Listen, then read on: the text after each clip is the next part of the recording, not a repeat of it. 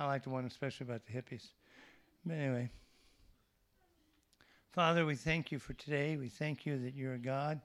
We thank you that there is absolutely no one like you, and that you're God and we're not. And we ask, Father, that you would just use this teaching to help us to advance in your kingdom. I pray, Father, that whatever I say that is of you, it pierces our hearts.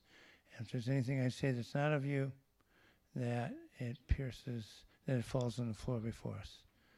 In Jesus' name, amen. So the model prayer, Matthew 6:9-13. Pray then like this: Our Father in heaven, hallowed be your name. Your kingdom come, your will be done on earth as it is in heaven. And give us this day our daily bread, and forgive us our debts as we forgive those who have forgiven our debtors. And lead us not into temptation, but deliver us from evil.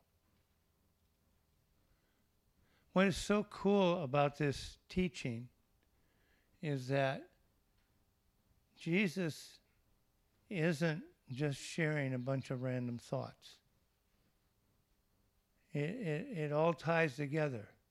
I mean, when you think about what we've looked at so far, it's really sharing God's will for our lives. I mean, like I've said in the past, we can spend an awful lot of time going, Father, what's your will? What's your will? What's your will? Well, you want to know some of his will? Know that God is your Father. Recognize and understand that God is holy. Have a desire and, in fact, want God's kingdom to come on earth. That you want God's revealed will to be done here on earth as is in heaven. And to know that God will supply all of your daily needs. You know, those are important, but we also want to know that God wants us to understand that he needs to be first in our lives. That's what he desires. But as we do that, it brings joy. It brings peace. It brings the fruits of the Spirit. It brings all kinds of things, good things, into our lives. Because we start becoming more and more like Christ. We start lining up with the Word of God. We start following the Holy Spirit more closely. And they only want good for us, nothing evil. And then all of that allows us to do what the Westminster Catechism says: the chief end of man is to glorify God and enjoy him forever. Tell me some other religion, not that Christianity is a religion, because it's not, but tell me a religion that has that end to it, to enjoy it, glorify God and enjoy him forever. So moving on to Matthew 6:12, and forgive us our debts, as we also have forgiven our debtors. Now that's a very interesting scripture. And the reason I find that extremely interesting is because it assumes two facts, some of which are very difficult for us to accept at times. It assumes that we as humans sin. But it also assumes that other humans will sin against you.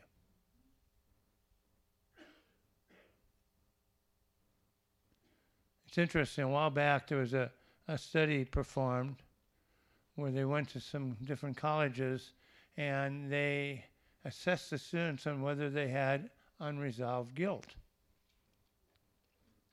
Interestingly, there was a Christian college that the students ranked in the 99th percentile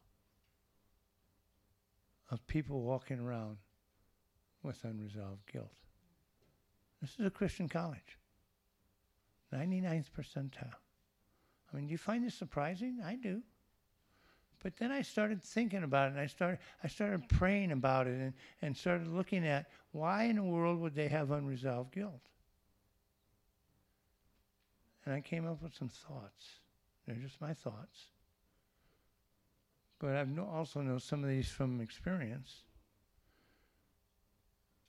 that many Christians sadly don't really understand who they are. People who have been born again, that they're a new creation. People who are forgiven. I mean forgiven. Forgiven of their moral sins, and I'll explain that in a little bit later. People with perfect spirits, because they're born again. People who are righteous. People who are children of the living God. People who are co-heirs with Christ. People who are the church that, without spot or wrinkle. Yeah, we still sin. I don't know about you, but I do. That's why Chris and I pray every day, forgive us all our sins. And we even throw in that kicker and forgive even the ones that we may not be aware of. Because there's sins we do that we're not aware of. But it's nice that we can ask for forgiveness of those sins, knowing that they will be forgiven. And the reason we can know that is because Jesus satisfied all of our sins at the cross. And those who have accepted that fact are seen as righteous by God. See, I think that as we understand more and more and more and more and more of who we are, we're going to walk with less and less guilt.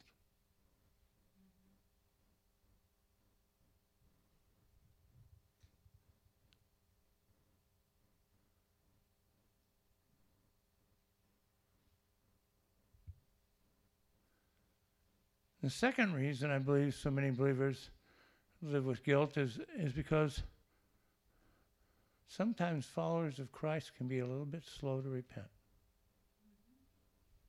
And they don't deal with their sin. And they don't deal with it because of one or two reasons. They don't recognize that they have sinned, or they don't think that repentance is all that important. You know, no big deal. God, I serve a merciful God. A God is full of grace, and His grace is sufficient. So let's just move on. That may be why that Christian church is in the 99, or not Christian church, the students are in the 99th percentile. Because if that's your attitude, you're going to live with guilt that you may not understand. Remember that acronym I talked about last week, ACTS? That's interesting, isn't it? Now, I don't know if the person put that together knew what they were doing, or they did, and they put it together the way they did. But the first A is for adoration, which I think is the most important thing we can do with our Lord, is to just have that kind of understanding of how wonderful He is, that He is high and lifted up, that His train fills the temple, that He is the God of all creation, that He is an amazing and loving person. But the second one isn't thanksgiving or supplication. The second one is confession. The C. Just a thought. But I think it's important. See, we have to understand that when we sin, we have debt. And this will become clear as we go along. And we must confess it. See, the Greek word for debt, ophelema, it means a debt which is owed, which is strictly due because of sin. Now, I really understand and believe that believers, people who are in Christ, when they sin, it does not separate them from the Father, from Jesus, from Holy Spirit. But they have a debt. Romans 6:22a. But now that you have been set free from sin and have become, here's a word people don't like, slaves of God. That's a message within itself, isn't it? You see, God never turns his back on us. We're never separated from him. And the reason why is because at the cross, God did something very important through Jesus. He forgave everyone of their moral debt. And I'll explain a little more about that a little bit later. But we do have debt that needs to be dealt with when we sin, even as believers. R.C. Sproul puts it this way, I like it. When we sin, we put ourselves into debt to God. We incur an obligation. We come to owe him something. Thus, when we ask for his forgiveness, we are asking that he forgive our debt. Not asking that we are reconciled to him. See, here's the problem. If our sins as we're believers would separate us from God, we'd be in serious doo-doo because a very, very, very, very, very high percentage of us, 99.99999%, well, actually I think it's 100%, would die with unrepentant sin. Where does that put your carcass? But the moral debt was taken care of. Now, that's why we must pray, forgive us our debts. Because we're confessing to God that we sinned, and therefore we're asking him to forgive us, to erase that debt. And as we've talked about in the past, to get rid of other things. Shame for the biggest one. Now, I want to make sure that we understand some things here. First, that when we are sincere in our forgiveness, or in our request for forgiveness, in our repentance, he forgives us. He just does. Jeremiah 31:34, the very last part of it says this, for I will forgive their iniquity, and I will remember their sin no more. I love that. Now that verse is really misquoted a lot. It's misquoted in the sense that people say God has forgotten our sins. No, he hasn't. He just chooses not to remember them. He doesn't forget anything. But he chooses not to remember them, which means he chooses not to use them against us. The second thing we need to understand is we don't demand forgiveness. Instead, we humbly ask God. There's a 19th century teacher, I didn't go back as far as Terry did. His name was John Brown. And he made this very good observation. To the very end of life, the best Christian must come for forgiveness just as he did at first. If you've been a believer for 60 years, when you approach God to ask for forgiveness, it needs to be in the same way as the very first time you came. Not as a claimant of a right, but as a suppliant, which means a humble petitioner of a favor.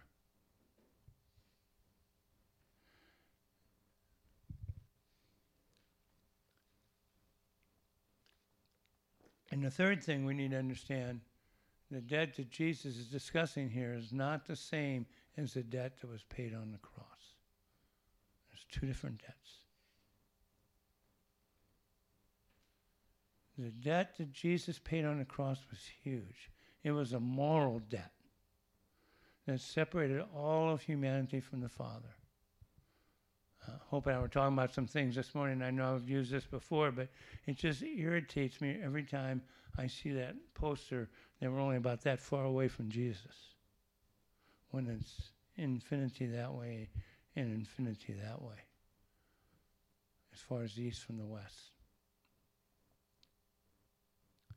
But it was a huge moral act that Jesus did, that the Father did through Jesus. See, when man fell, God had a choice. He could either demand payment of the moral debt, or he could take care of it himself. Now, let's say, help us understand that. Let's say you have a baby, and that baby's hungry, but you have no milk or Enfamil or whatever it is, and you have no money. So you go to the store with the purpose of getting some, but you know the only way you can get some is to steal it. And you go in and you wear clothing that you can hide it under, and when there's nobody around, you steal some, and you race out the door. But the camera caught you. And the manager screams. And as you're going outside, there just happens to be a police officer outside the door, and he hears the scream, and he stops you and arrests you. But there's somebody that's watching this whole thing, and they walk up and said, not only will I pay for that, but I want her to go back and get whatever she needs, and I will pay for that. Now, the owner has a choice. Do they still charge him? Or do they accept payment and not press charges? Our Father accepted payment and didn't press charges. And aren't you happy about that? And if you're not, I need to smack you. I didn't say that. I really didn't say that. Yeah. You didn't hear that out there, okay? See, the Father saw our sin, and he had a choice. See, we have to understand he had a choice. He could have sent us to hell. But he wanted us. He desired relationship with us. So he sent Jesus to the cross and made the decision not to press charges. Instead, he paid the debt through Jesus. See, there's times, I encourage us, church, there's times, and you all out there, that there's times that we must sit down before the Lord and say, remind me of what you did at the cross. I believe that. Because we can get a little callous, a little forgetful.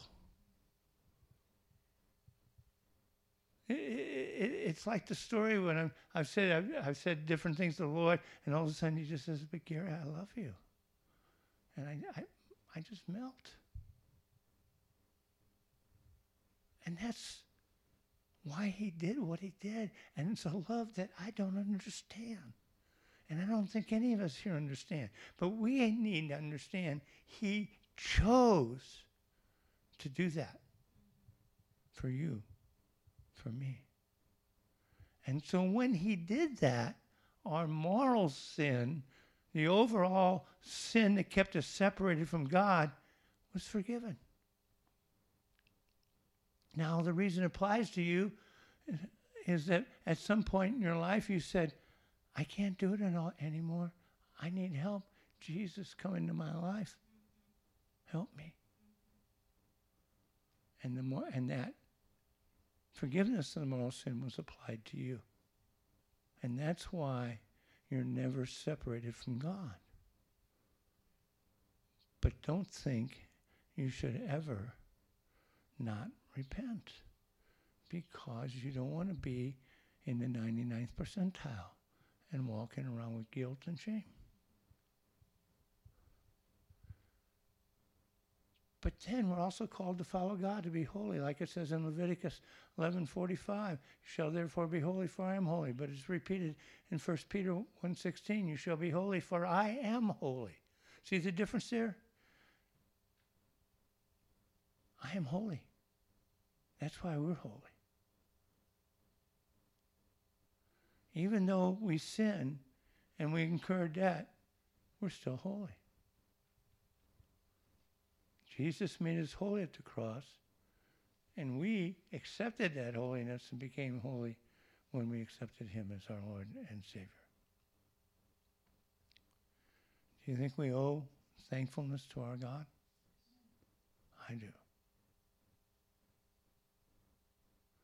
Yet, when we acquire other debt, we need to repent because we sin. So what is sin?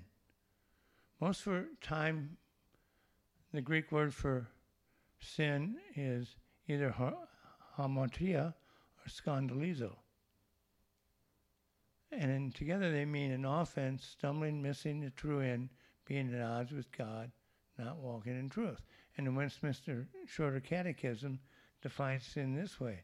Sin is any want of conformity to or transgression of the law of God. But, Gary, I thought we weren't under the law, that we were under grace. That's what Scripture says. Well, that's true. It says in Romans 6:14, for sin will have no dominion over you since you are not under law, but under grace. However, the law never went away. Matthew 5:17, some guy named Jesus is saying that. Do not think that I have come to abolish the law or the prophets. I have not come to abolish them, but to fulfill them. When we became a Christian and we're not under the law, that doesn't mean we can go out and commit adultery, dishonor our parents, covet other people's stuff, and the rest of the Ten Commandments and everything else.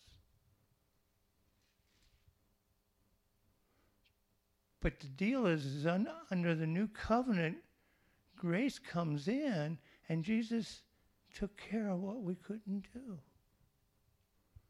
Forgiveness of the moral sin and separation from God. But we still should not commit adultery. We still should not murder. We still should honor our parents. We still should have no other gods before us.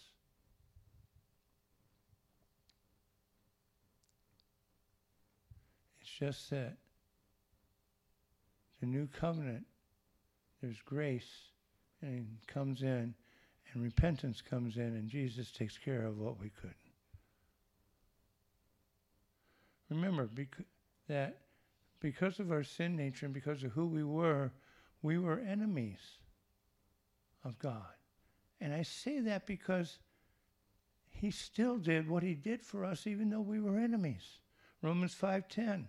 For if while we were enemies we were reconciled to God by the death of his Son, much more now that we are reconciled shall we be saved by his life. But praise to the living God, Jesus took care of our moral sin and opened the door of relationship with him. See, there's this great courtroom in the sky. We were on trial. It wasn't looking good. The accuser had filed about 46 million documents of evidence against us. And the judge was about to declare that we were guilty. But our Father God came forth and said, wait, somebody paid the price already. And his name is Jesus. Because he paid the price of our moral debt that came about because of our moral failure. Therefore, if we've accepted Christ, which I assume we have, then our moral failure has been taken care of, and we are pure in Christ before God. And with that, I could stop right there, and we could just stand up and sing hallelujah. But I'm not stopping there. Because though our spirits are perfect, our flesh still sins. And hopefully, as believers, that bothers us. and causes us to pray, forgive us our debts. So hopefully you understand a little bit more about what the debts mean. In fact, in effect, what we're saying is, Father, I'm sorry. I'm sorry for this sin. But I want our relationship to be perfect in every way, to have no shame, to have no debt there. So please forgive me and take away my debt and take away my shame. And he does. He does. I mean, is that not absolutely amazing? Think of some other God that's celebrated on earth today that happens. Think of some other God like I think it was the first song we sang that said there's an empty tomb.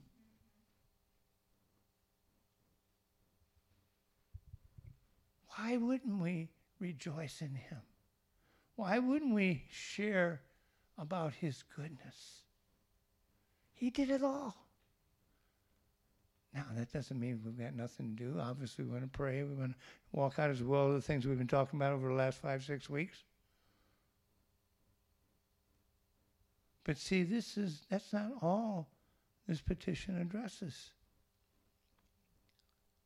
Reading Matthew 6:12 again. Forgive us our debts as we also have forgiven our debtors. I mean, think about that. It's a little bit frightening. Maybe a little bit downright scary. What's being said there? We're asking God to forgive us in the same way that we have forgiven others.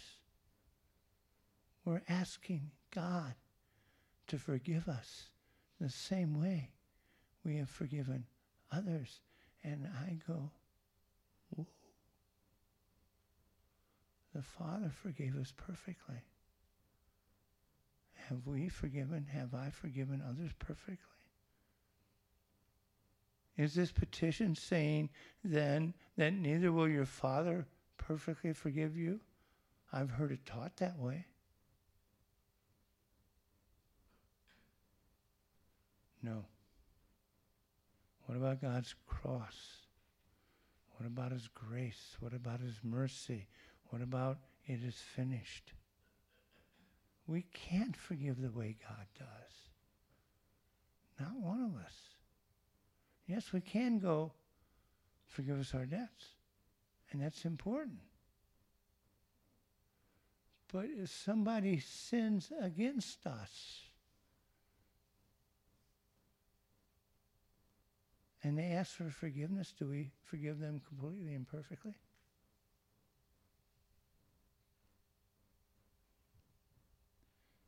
Condemnation in the Lord. Remember that.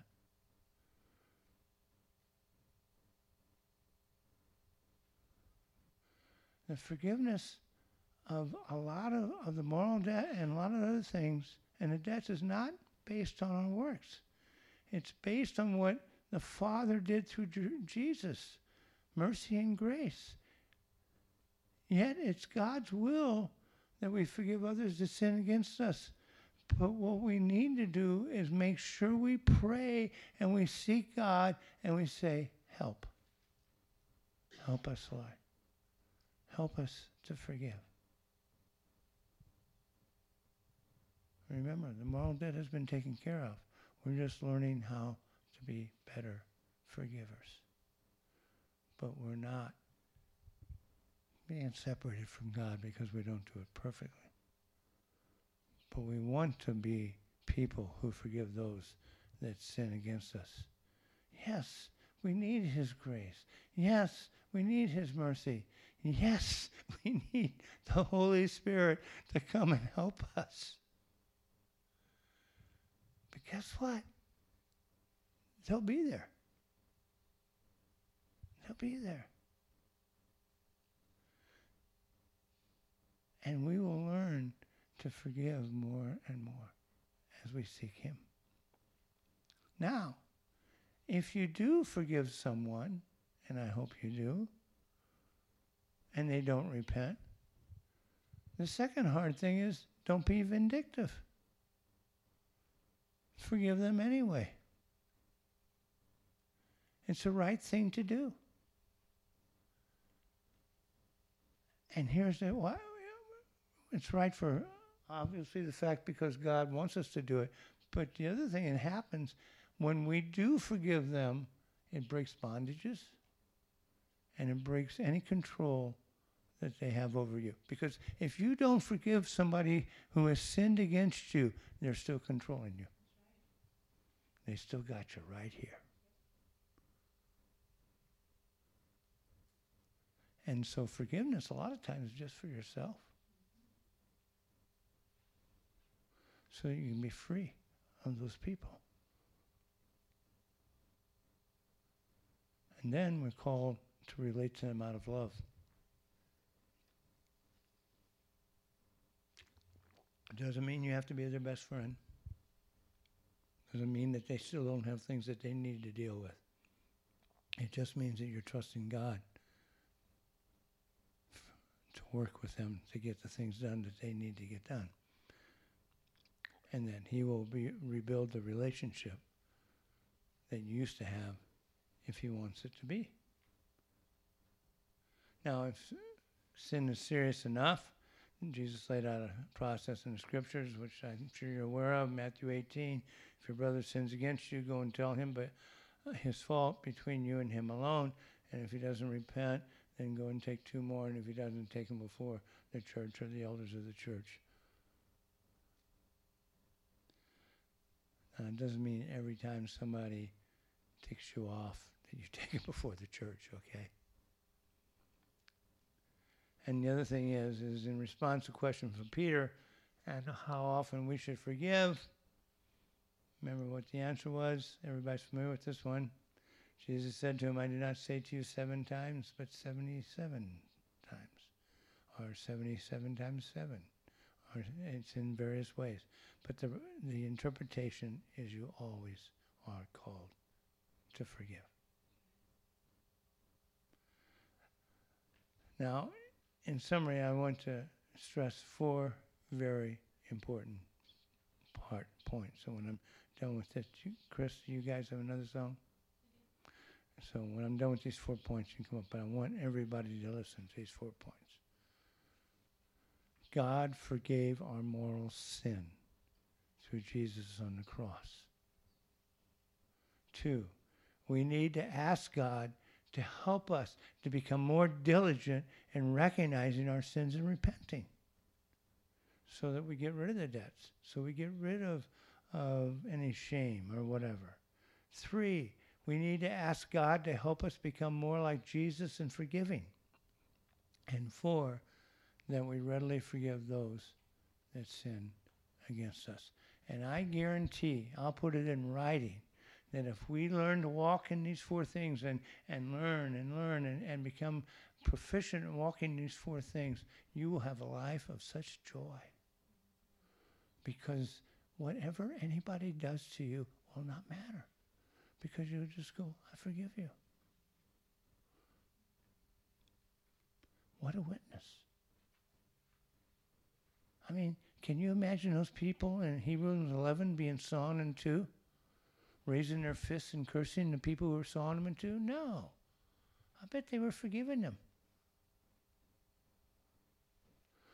When Daniel was in the lion's den, I don't remember anything about how Daniel said that where Daniel was cursing everybody all over the place.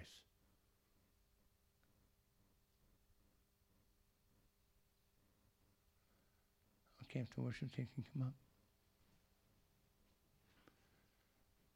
And here's the prayer I pray. God, give me faith and give me grace to receive forgiveness and to give it. God, give me faith. Give us faith and give us grace to receive forgiveness and to give it. To have our debts forgiven and to forgive our debtors.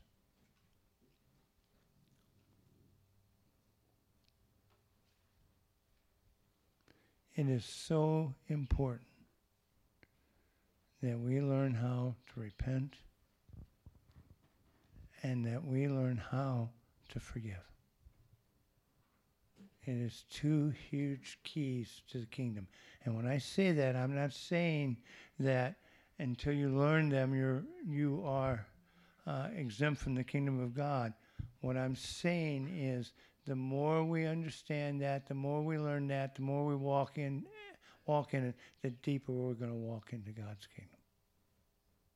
That's what I'm saying. Because we walk into his kingdom. We're part of his kingdom by what he did. But the joy and the peace and the grace and the mercy and the forgiveness and the righteousness and the holiness and everything else will become even greater because we'll be freer in Jesus' name. So, Father, I just pray that you will help us and that you will give us the faith and the mercy and grace necessary to receive forgiveness and to give it when needed. In Jesus' name.